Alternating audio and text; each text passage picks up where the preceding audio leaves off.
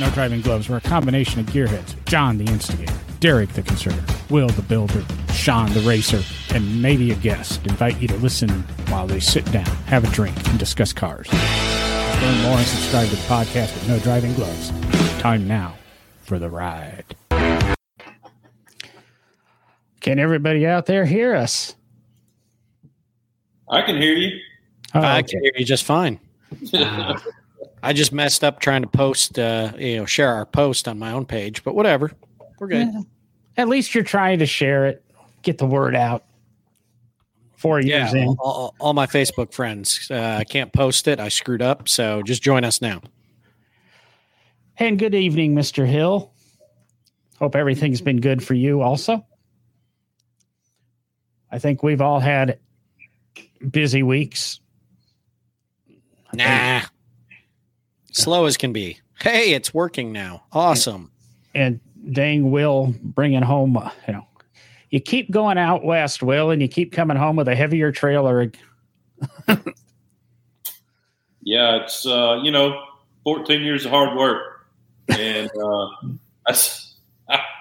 I know that may be kind of a smart ass thing to say, but, it has. It's been really longer than 14 years. I mean, since I graduated from McPherson. I want to say since at least before you started, I was going to correct you and say it's been at least 24 years. Yeah. And, it's just one of those things that it's been a dream to win a terrific 12 from good guys for a long, long time. I've been a part of a lot of cars that have done it, but this is the first one that's come out of Big Oak Garage's camp. And I was telling Dan Duffy that owns the car on the flight home that it was, it was a huge joint effort. And at the end of the day, he was the leader of the team to build that car. I mean, he picked Big Oak Garage. And then once that happened, we made all of the big decisions together of where it went to interior and who done the machine work and what color to paint it, who cut the wheels. So it was, really a huge effort on everybody's part, with really Duffy being the ringleader to get that car built. I know Big Oak gets a lot of recognition for that, but if it wasn't for Dan Duffy commissioning us to build that car, it would have never happened.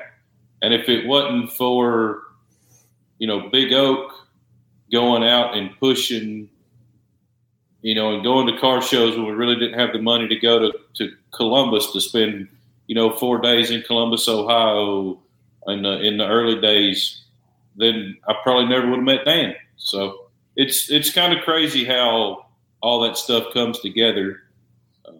And it was people from coast to coast that had their hands in that Impala to make it do what it's done in the last 4 months. Yeah, we've kind of seen that out even for the last couple of cars. All you do is go out and win awards. And, what's the old saying? I guess you're an overnight success and it only took you 24 years to get there. There you go. Yeah. It's kind of wild how that works. And, unfortunately there's guys out there that's been doing this a lot longer than I have and never have had the opportunity to build a car like that. And, the Impala is up there with the Dart. When you start looking at the two most complicated builds to ever come out of the shop, it's those two cars. And actually we've got a couple of more in the shop that are like those caliber of builds. I can't wait to see what shades of green those come out. Mm-hmm. Oh man. Yeah. Tell me about it. Right. I can tell you one of them will not be green. The other one, green is in the conversation. So, but I mean, really, if you think about it, the name of the shop is Big Oak Garage. So really you should only be painting cars either brown, green, yellow, or red. The colors of an oak tree, right? I mean, doesn't matter what shade of those colors, but it would have to be in those families, right? Well, I will tell you the next one coming out will be, we'll have some brown on it. Never we've never done brown before on the exterior of a car. So I can't wait to see how you spray wood grain, we've already on a done 72 that. Pinto. We've already done that in the 42 truck. So, but yeah, it was quite a ride that the last, well, really since SEMA. I mean, we debuted the Cadillac in SEMA. We leave there, go to Pleasanton, and COVID had killed the show we were at last year, so they moved it to the end of the year. So we show up with the Cadillac and get a top 5 for Custom of the Year. And then it goes on and does really well. And then we debut the Cadillac or the Impala at Grand National in February. And then that thing's just taken off. So it's been a fun ride the last,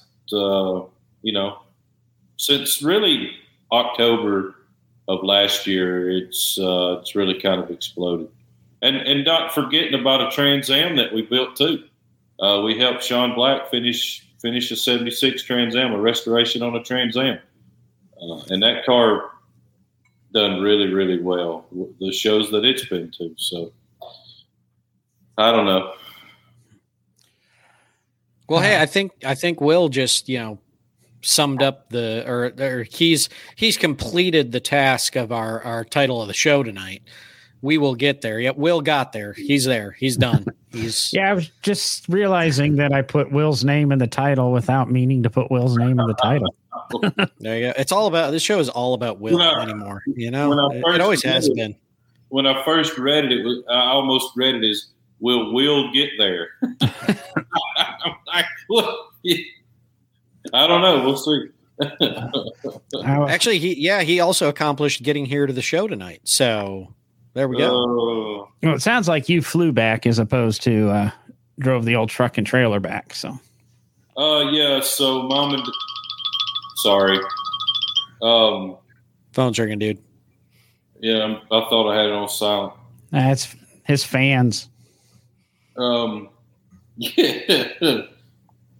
Yeah. So Mom and Dad actually drove it out there, and they're bringing it back.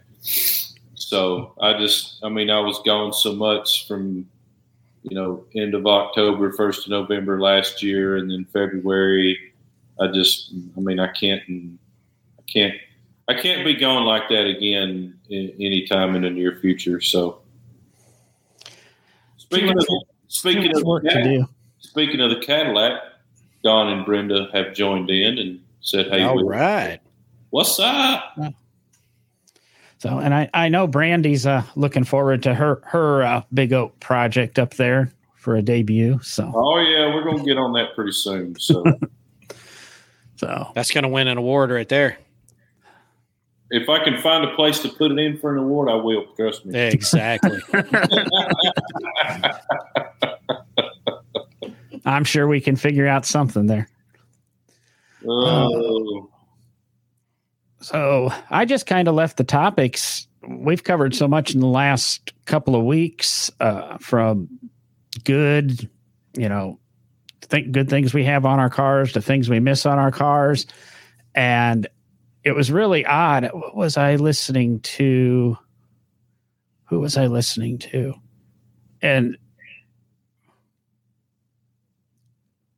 But vent windows came up as one of the biggest things missing from a car. And damn, it was somebody. Oh, were you listening to it? Or I think it was within the last week, I saw Haggerty had an article up, and a big part of it was about vent windows. No, I saw that, but there was Law and Order, the guy that was on Law and Order that also was the father on Dirty Dancing. What's his name? Sam Water. Jerry. I thought it was Sam Waters. You're in Law and Order. Do you know? No. Oh. Well, I can't remember. That was the guy, because whoever was talking about it, I want to say was it Johnny Lieberman, or was it the guy, Matt Farah, I can't remember. They were interviewing Jerry Orbach.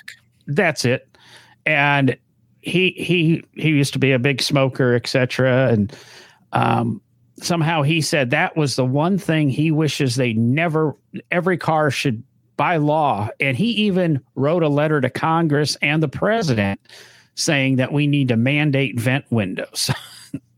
So I kind of felt good that we were on that a week or two ahead. So I really wish I swear people are listening to our show and stealing the topics, because I feel like that happens all the time. We're like 2 weeks ahead of something coming out big in the news. 2 weeks ahead, or, that's kind of one reason we changed the release date. Instead of recording on a Wednesday and, coming out on a Monday, we went to going live, and within the next 2 weeks, the Wednesday shows will be out on Friday audio. And, that way we can't be scooped over the weekend by everybody else. I just keep getting tired of that. It seems everybody records on Thursday or over the weekend, and by the time we drop, everybody else has already talked about it. Well, it's a lot like it's just the industry. It's we painted the 42 truck blue and with gold wheels, and that was the whole theme at SEMA that year. I guarantee you there were 10 cars that were blue with gold wheels, and green this year. I mean, holy cow at the green cars that have came out in the last year. There were 3 or 4 green cars at SEMA this year that were stunners. I know Creative Rod and Customs, little Model A's a dark green. BBT Fabs Firebird was green. Impala's green. I mean, green is the color this year. And we don't talk about all of that. It's like all of a sudden, there's a wave of blue, and then there's a wave of green, and there's a wave of white. It's just all different shades and tones and stuff, and different pearls and metallics. And some of them don't have any pearls and metallics, but it's just kind of weird how, creative minds just all kind of think alike, I guess. I don't know. It's weird. You're right that all of that just occurs, and everything seems to happen or hit at the same time. I had an example of that also, but it slipped my mind. Well, you have to remember. Say hi to Sean out there. Not only do I have power, I don't even have rain. Yeah, well, good for you, John. But I think, Will, it's interesting because if you look back over history, it seems like there's these waves of things that, nobody knows. But when you really get to it, the creative minds of the world are always influenced by kind of what's going on throughout the creative community. So even if it's not car specific, but maybe it's, the art movement or the fashion movement of the time, and the creative minds see what's going on in one area, it inspires them in a different way. You think of like the Art Deco movement, and then all of a sudden cars are being styled in the Art Deco style. So right.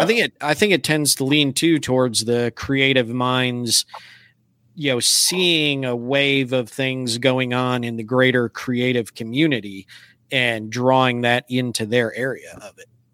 Right. Yeah. I mean, look at, you look at a 32 Ford, all of those cars, and then a 33 Chevrolet looks, it's kind of weird. They were all working on the designs before, it's not like Ford came out with the 32 Ford and everybody's like, oh, I want my car to look like a 32 Ford.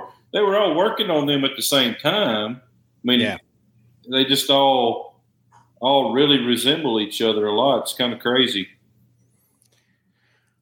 What I find funny, I guess, about your green is, when it comes to everyday cars sold through car dealerships and that, right now, green is the worst color. green is the hardest color to sell. Yep. Green actually has a lower trade-in value. That's why now with NADA and that, you check what color your cars are, because that actually influences. And green, the last statistic I read, green will sit on a lot, pre-chip shortage, 15 or 20 days longer than any other color.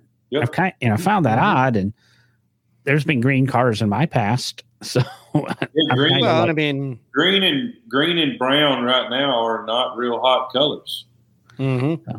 But earth tones, those earth tones are regardless if you like it or not, they're coming back. And pastels are going to be coming back too. Mm-hmm. I hope I'm never painting things, robin egg turquoise and. Oh, you will be. Yeah. Robin's egg blue. Robin's egg blue. I've got my non-metallic.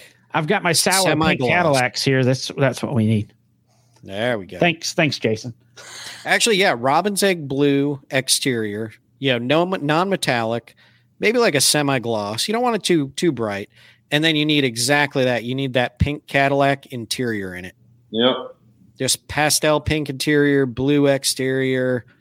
There you go. Well, that's your next project. The mini truck crowd is really really supporting that wholeheartedly right now. They're bringing back all those colors and paint. Well, we can turn to our resident mini truck expert. Yeah. Well, there's actually a guy in Gadsden, Big Sean. He painted his truck like that several years ago. Really before it started kind of coming back. So he's Big Sean's a little ahead of the curve of bringing it back. They might be coming back because of Big Sean. No. Hey, Sean Yoder. No. Not Laguna Seca blue. Elkhart Lake blue. No. That'd be better. Elkhart Lake blue. That's a good color. Sean Kilgore. No, I'm commenting on Sean's comment over here. Sean Yoda's comment. He also commented that beige is the new black, which is kind of true. Mm-hmm. And I remember a couple of years ago, whatever 986, 987, whatever the Boxster came in was after the 987. I got all the numbers screwed up from there. They had a real cool, like a chocolate brown, and never wanted a chocolate brown Porsche before, but I want a chocolate brown Porsche. I like some of the like root beery brown, maybe almost tipping towards Dr. Pepper brownish red colors that are out right now. I think they got a good look on the right lines, right? They got to be on the car with the right body lines, but they look pretty good. Then of course, a few years back, question, and I know they had a lot of debuts at SEMA. This one's for you, Will. Is there a EV division at these shows, or do you think they should start introducing an EV? Are EV showing up at the shows? SEMA, there was a ton of EV stuff, but there wasn't its own, hall yet. It probably will this year. It'll be a hall I probably avoid, but there was a Tesla that showed up at Good Guys, Texas, ran the autocross and murdered everybody on All American Sunday. It won the whole kit and caboodle on Sunday, and was not far off from beating the fastest Pro X time on Saturday. And Pro X cars, what's their names? The Lessingers. They show up and they're extremely hard to beat. They've got full purpose built, lightweight tube chassis, fiberglass body autocross cars. These are full-fledged race cars. And this fully equipped, Tesla comes out and dang near runs the same times as them. I can't remember exactly what it was, but it was only like a couple of tenths off. Yeah. With its Knight Rider steering wheel and all the other fun things about it. Oh, yeah, it was playing ice cream truck music as he was out there racing. Oh, it was pretty. It was pretty funny, to be honest with you. I mean, as he crosses the finish line, you get a.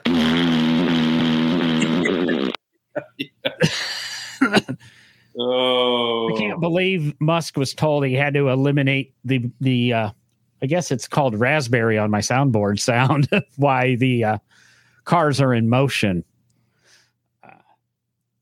Guys having fun. Oh yeah. It's what it's all about, right? Just having fun. Okay, don't care how you do it. Lotus dumped their new SUV, first hyper electric SUV yesterday, and was talking to somebody. Actually, I was talking to my aunt today about electric cars, which really seemed odd. She texted me about the Lotus SUV and asked me some questions, and we got into a whole conversation on electric SUVs. But where?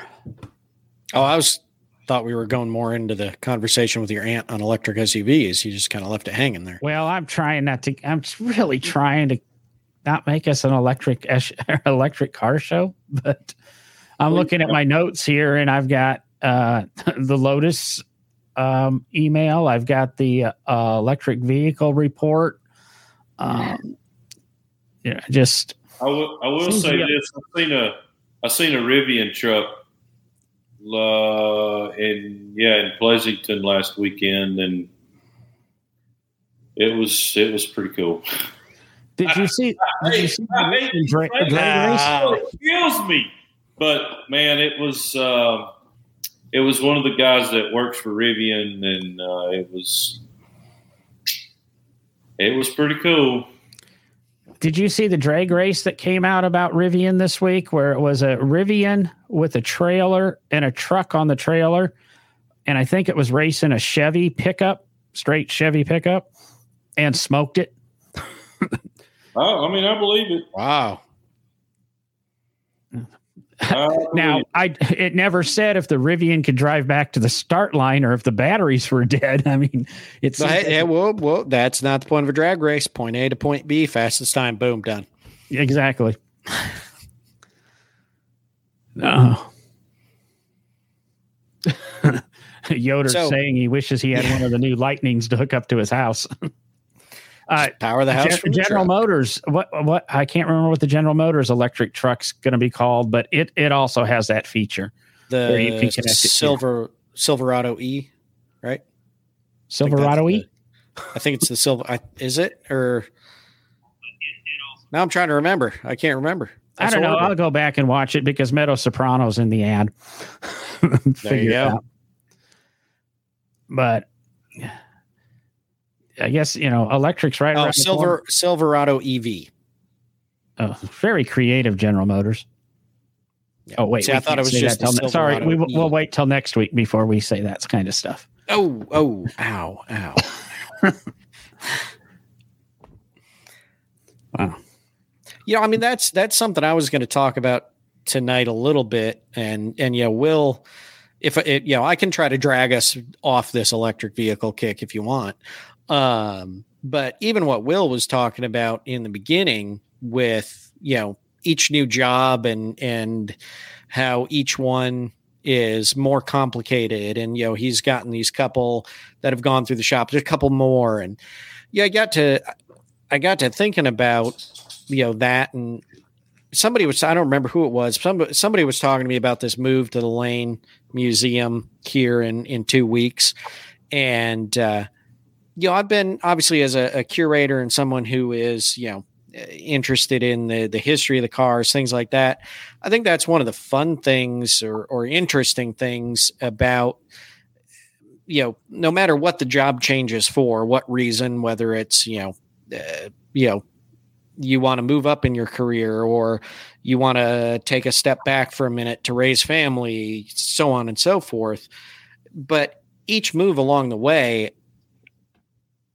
it broadens my knowledge of automotive history. I learn new things everywhere I go. I don't know everything about automotive history. And I'm already researching a bunch of the cars in the collection at the lane on, in my downtime, whatever that is. And, already learning things I didn't know about some of these cars and some connections to different people and different companies. And that's one of the cool things. And it kind of sparked into me again when Will was talking, because, every time Will talks about a new project in the shop, there's some new technique they're using or some different, something different they're trying to do with the car to make it, edge out the other cars in the competitions and things like that. So that was something I want to talk about tonight. Just, how we continue to learn about the automotive industry, no matter what part of it we're in, whether it's the history or fabricating and different techniques and things like that.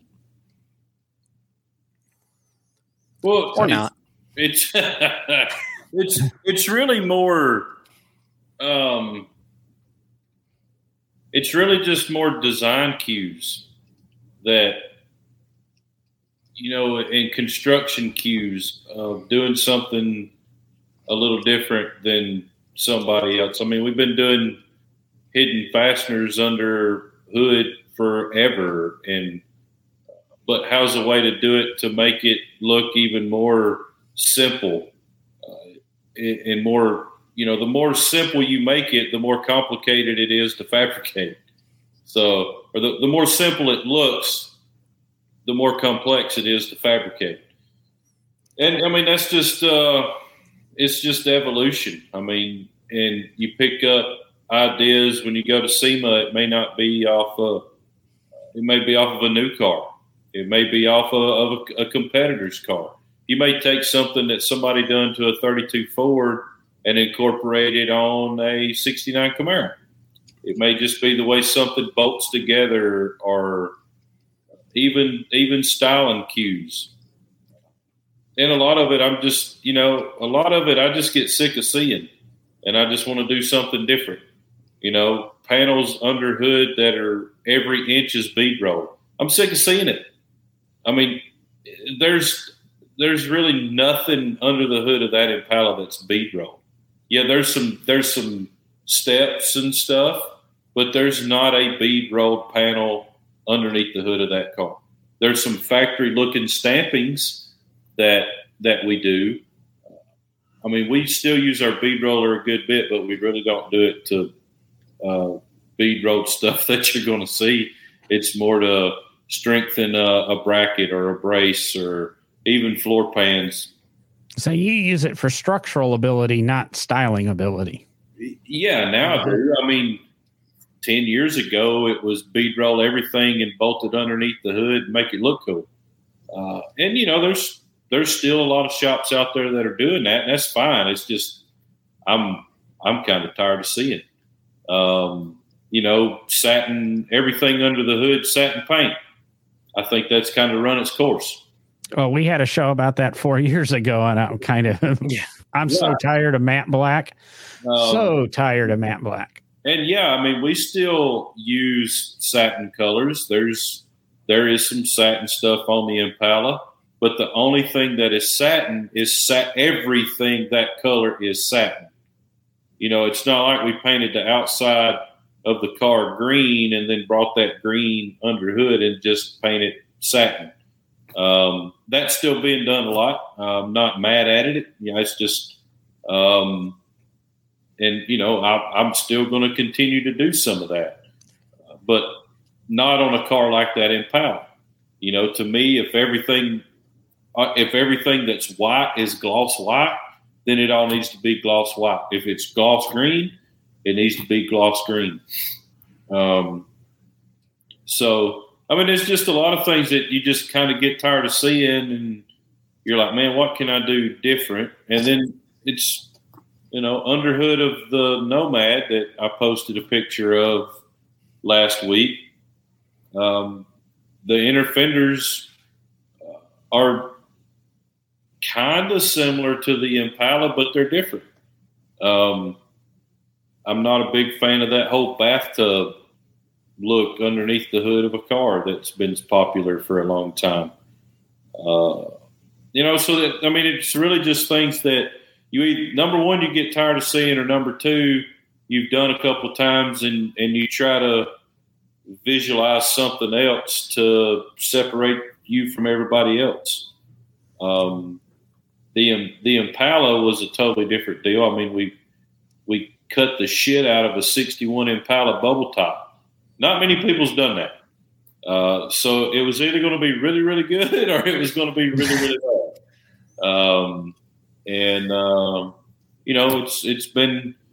It's been accepted really well, and something that, I kind of pushed myself out of my boundaries with Ricky, built by Ricky, done the interior on the Cadillac. I've never been a big monochromatic guy.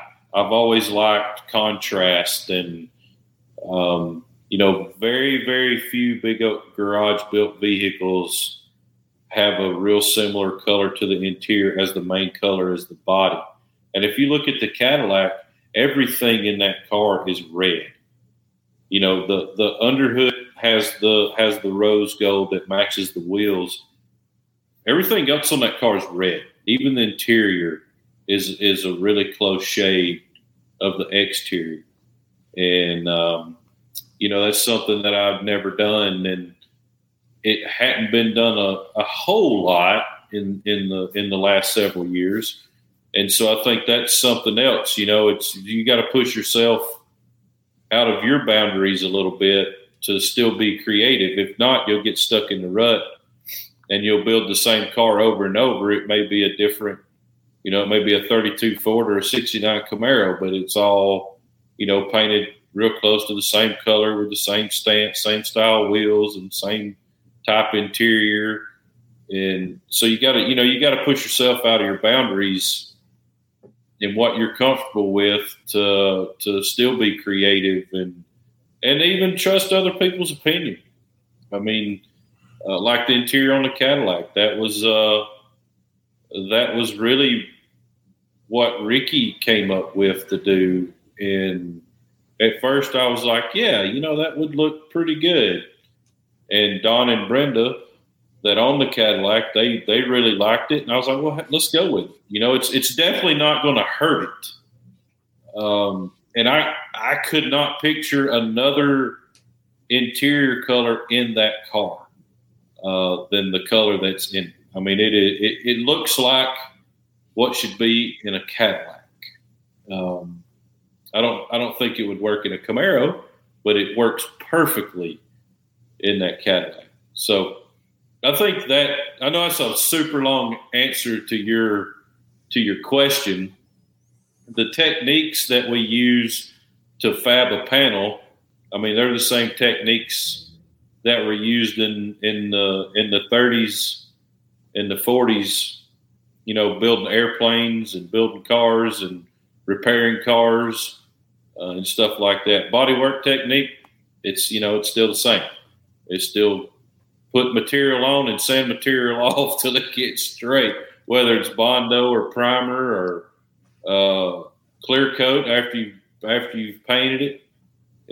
All that stuff's the same. Now, granted, there are companies that come up with products every day to make that job easier and more efficient, and we're all about it. There were some shops that I'd worked in, and the guys were set in their ways, and they wanted to use this product no matter what. If something new come out, they didn't want to hear it. This works good. This worked good for 20 years. We're going to continue to use it. Okay, that's fine. I'm not mad at it. But I'm the opposite of that. If they've come up with a product that makes our job easier, hey, I'm all for it. If we can save, 15 hours wet sanding and buffing a car, and I've got 15 hours left on the build, that's 15 hours I can do something cool. That's how I look at it. Sean had a nice comment right after Derek's question 45 minutes ago. Yeah, exactly right. It wasn't really a question. It was a primer to get a conversation started.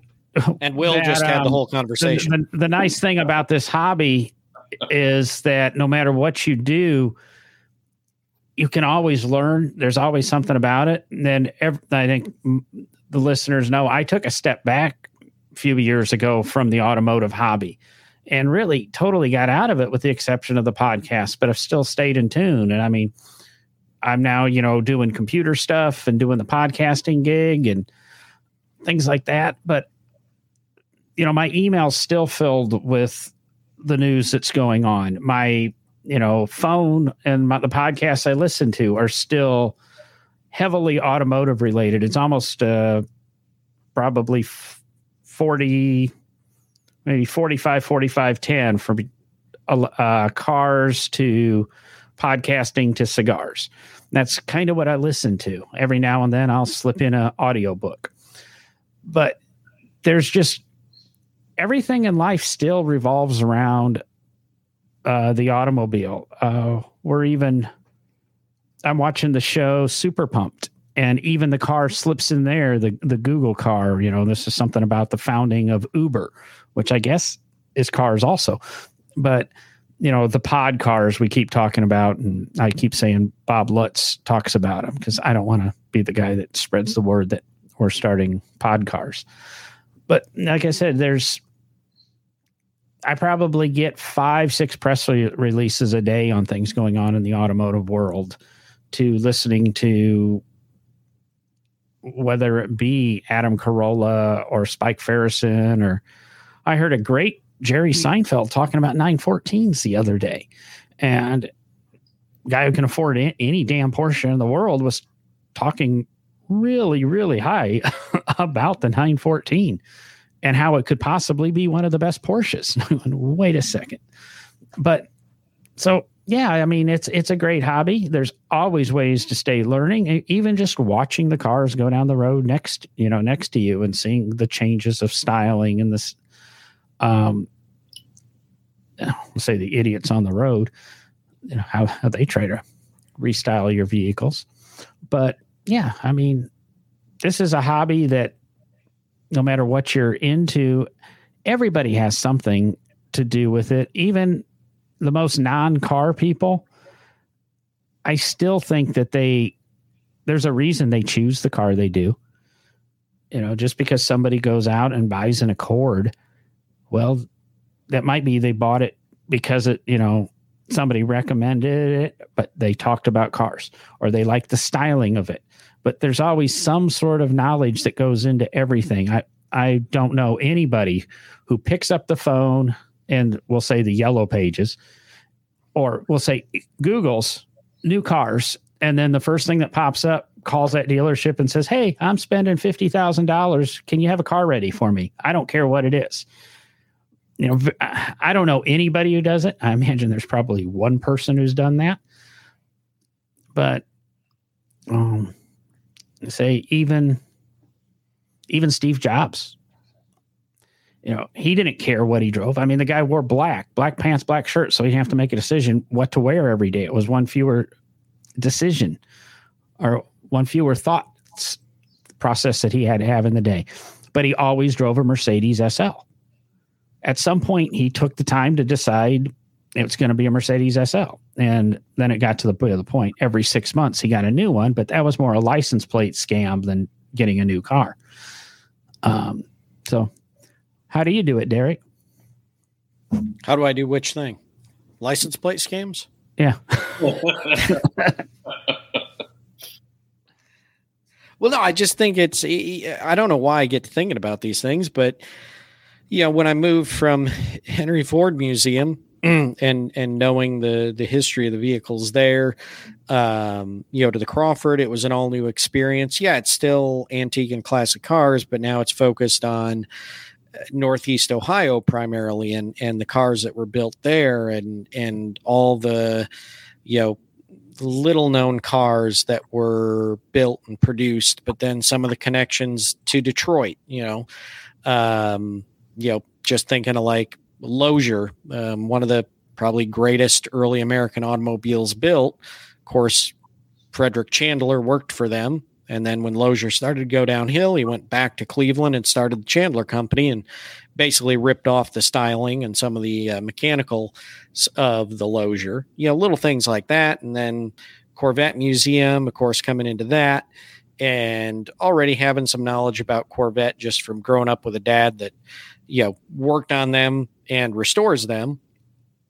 But then getting into the unique little back histories. And I think as everybody knew that, well, the other two hosts on this podcast know, and a lot of our listeners know, I took a lot of flack early on in the days at the Corvette Museum because I'm one of those people that'll go out and find those little unique stories within and try to bring those out, and might talk about something kind of unpopular in one of the worlds that I'm working in this case the Corvette world.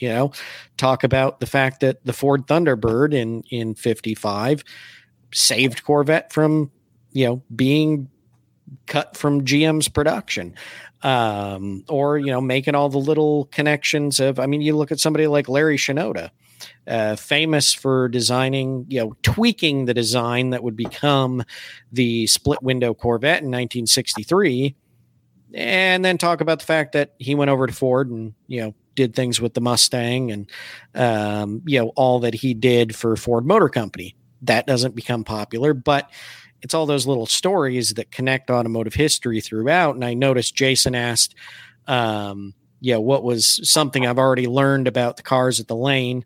I'm already doing some, but there's cars there that they don't know any history on because they're, one-off cars that were built by somebody in their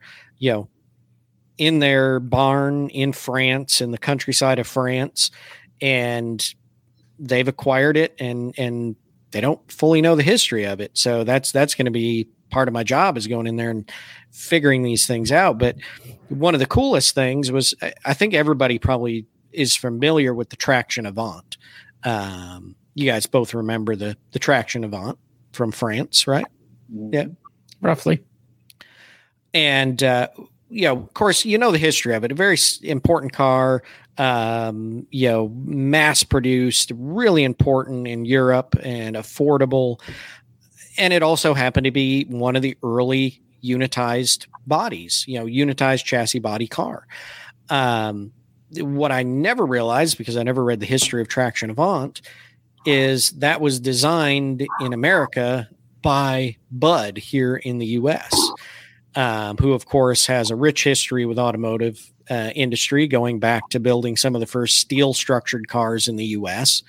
and, doing a lot with unitized bodies here in the U.S. as well. But they also had their hands in, the French automotive industry, engineering the Traction Avant unitized bodies. So it's all those little things that I just find extremely interesting when you start diving in and can learn more and more about. Well, take Jason's question kind of to the next level, because I know how you work. Will knows how you work. I don't. Yeah. If Christine only had that knowledge. But you've already researched some things at the lane. You did that before the interview because you prep for interviews and you know what you're getting into. What is the most surprising thing you've learned in the,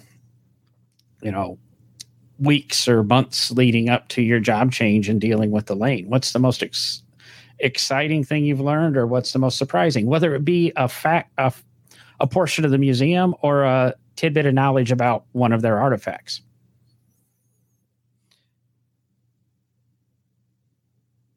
There are 540 automobiles in the collection. Add to that about 12 aircraft, hundreds of bicycles, probably about 100 motorcycles, numerous boats. I don't really know that there's an answer to that yet, John. Now my question is, when you say aircraft, does that also carry over to cars? Because he has those aero cars. And when you say boats, do the amphibious vehicles carry over? So are they being counted as one boat crossover and one car? Or? Crossover. Crossovers. No, there's so much that's, it is such an eclectic and diverse collection of vehicles. And you have to say vehicles because it's I don't think there's a carriage in the collection. I could be very wrong. It might be hidden somewhere in the building. I don't know. But they are vehicles of all types, and he has them in every condition as well. I mean, there is a 1930 French tricycle there, a pedal, tricycle, bicycle, tricycle, that has a complete clamshell body that folds in on. So you're in an enclosed vehicle, but it's of course pedal powered tricycle, completely original, untouched, beautiful condition, made by a French piano maker of all things. Wow. And then he has cars that are, beautifully restored. He's built a replica of the first Dymaxion car. Of course, only one of the three still exist. And it's almost an exact replica, as close as he could possibly get it. And when it was done, what did he do? He got in it and drove it to Amelia Island for the Concours. He didn't trailer it down. He didn't put it on a reliable truck. He got in it and drove it all the way to Amelia Island from Nashville, Tennessee. I was on the phone the other day talking to Jeffrey Hacker from Undiscovered Classics, also a subject Jeff's of an interview. Awesome. Yeah, interview, episode 87. Gee, and I'm going, geez, that's a long time ago. We probably should get Jeff back on here. But I was chatting with him about a couple of things, and somehow we got on the subject of the lane, and I'm, mentioned your move, and he was talking about how great it is and how great Jeff is. And, Jeffrey has some of the rarest of the rare cars. I mean, one of ones and one of nones actually at some points, but he's one of the most eclectic guys I know. But, he was really talking about Jeff and Jeff's passion and, how Jeff cares. And it's just, I guess I'm talking nice about the Lane Museum now too, but it just seemed to be a really interesting thing. And again, small world, eclectic car people and covering stuff like that. I don't know if I was going anywhere with that other than to plug Jeffrey in episode 87. Can we change subjects just for a little bit? No, we can't talk about your dogs. Oh, come on, man. I got to put up. Can we go get them? Did y'all? What do you want, Will? Dan Parker. I know you probably know that name. The blind guy that's trying to set the speed record, fastest blind dude. He's doing it. He's doing it. Yeah, I've read about that. Yeah, he's doing it this week in a Corvette. So, and I didn't realize it till the other day that a good friend of mine, Jeff Pope, is there helping him do that. So I think he run 176 mile an hour today. Nice. So I thought he's wanting to run 201. So you got to work your way up slowly to that, right? Mm-hmm. Might be cool to try to get Jeff on the podcast to talk about their adventures. I'm not sure exactly where they're at, but yeah, they run 176 mile an hour during testing and tuning, and this was less than half the actual distance that they'll be going tomorrow. So, yeah. Nice. Well, you know what I say to you every time you throw out a name? We're here every Wednesday. Get them on the show. I'm pretty good. What? Not following through, right? I've Same got a here. whole bunch of Post-its here. I've got something about a windshield lady. And Yeah. Yeah. What? Do we know what Corvette he's using? What year? the fast one. So not a 1953. Gotcha. No. It looks like a C6. Okay.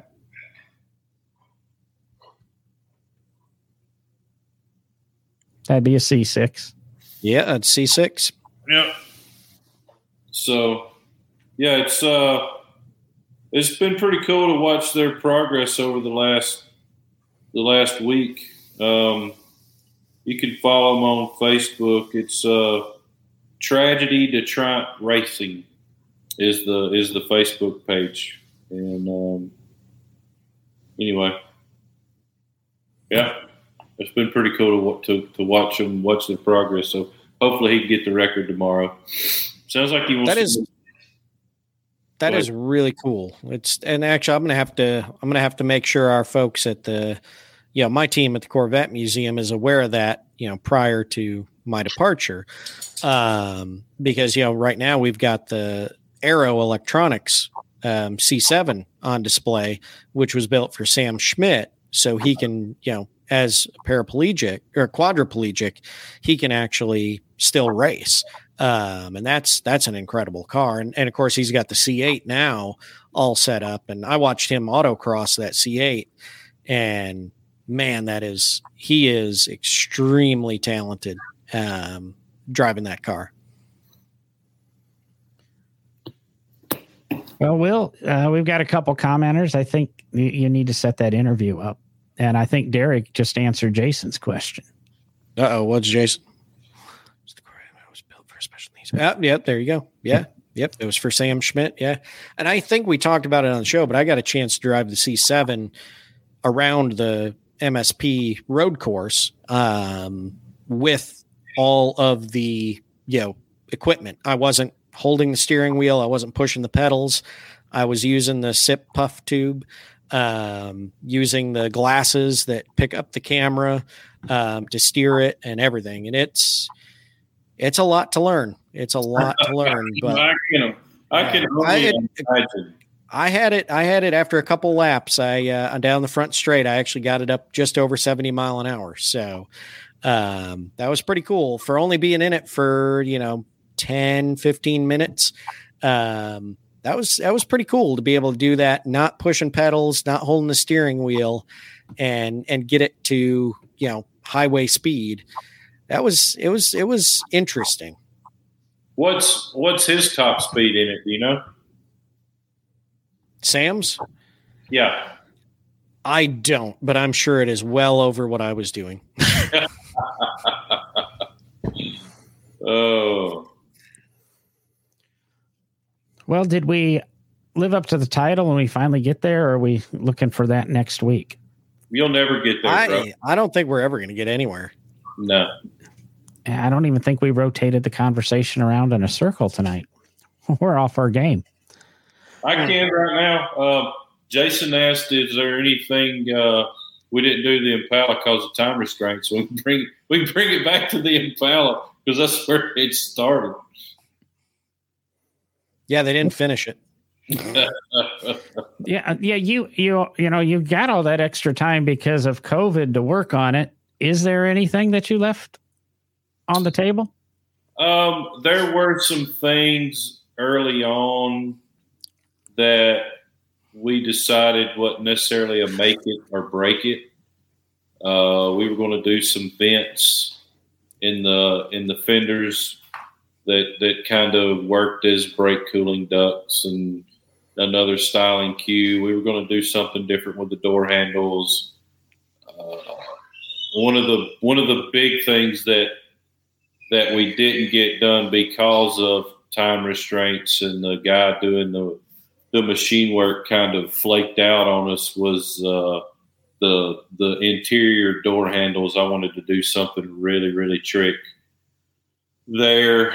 We wound up just putting stock interior door handles on it. So yeah, there were actually a few things that we wanted to do that we either run out of time on or somebody said they would do them and just didn't get it done. There's always something that you got to decide. You go, okay, is this gonna make or break the build? And if the answer is no, then you move on. If the answer is yes, then you move forward and just do what you got to do to make it happen. And one of those things that it was like, no, we're not going to do it, not going to do it, not going to do it, not going to do it. And then once we put the pieces of chrome in between the deck lid and the back glass, that factory piece that kind of flows around. It gets 61 Impala only. We decided that we 100% wanted to do that to the hood. So we had those machined and pocketed the hood a little bit farther and put those pieces in there. And that's, unfortunately, when you're showing it, most of the time the hood's up, so a lot of people don't see it. But to me, that was one of those things that we did spend a little extra time on that, we decided to do instead of not to do. So to answer your question, yes, there was some things that we didn't do. And there we go. We brought it full circle for you, John. Hey, we have our pattern. We'll get there somehow. See that this is some interchange somewhere in Texas. The photo of that's behind me, or on the cover art if you're listening to the audio show, and don't look at it too hard on your Apple CarPlay. But I think I'm going to go to sleep. I've had a long couple of days, and I don't know if that's my thunder or your thunder, but somebody's got some pretty good thunder going on. So just don't steal the thunder. It hadn't quite hit here yet, but it's really, really close. Yeah. So we might as well shut it down before the power goes out, right? Yeah, exactly. Power's not going to go out. I'm positive. That's. I guess there's 3 different ways to take that, but. Well, John, you got like 3 tornado warnings just to the south of you, so we'll see how that goes. Now you're going to make me turn on the news or my phone or something. No, right now my iPad's got the sound pad on it. You're welcome. Yeah, I'm out of here tonight, guys. Join us next week. NoDrivingGloves.com for all your information. Look us up. Give us a like on Facebook and tell a friend about us. Right. Our evil car builder and his cat. It's my new Hemi. Look, he's got 6 toes. Oh, one of those cats. Gotcha. Yep. And no tail.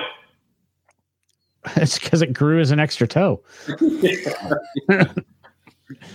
Later. Adios. See you guys.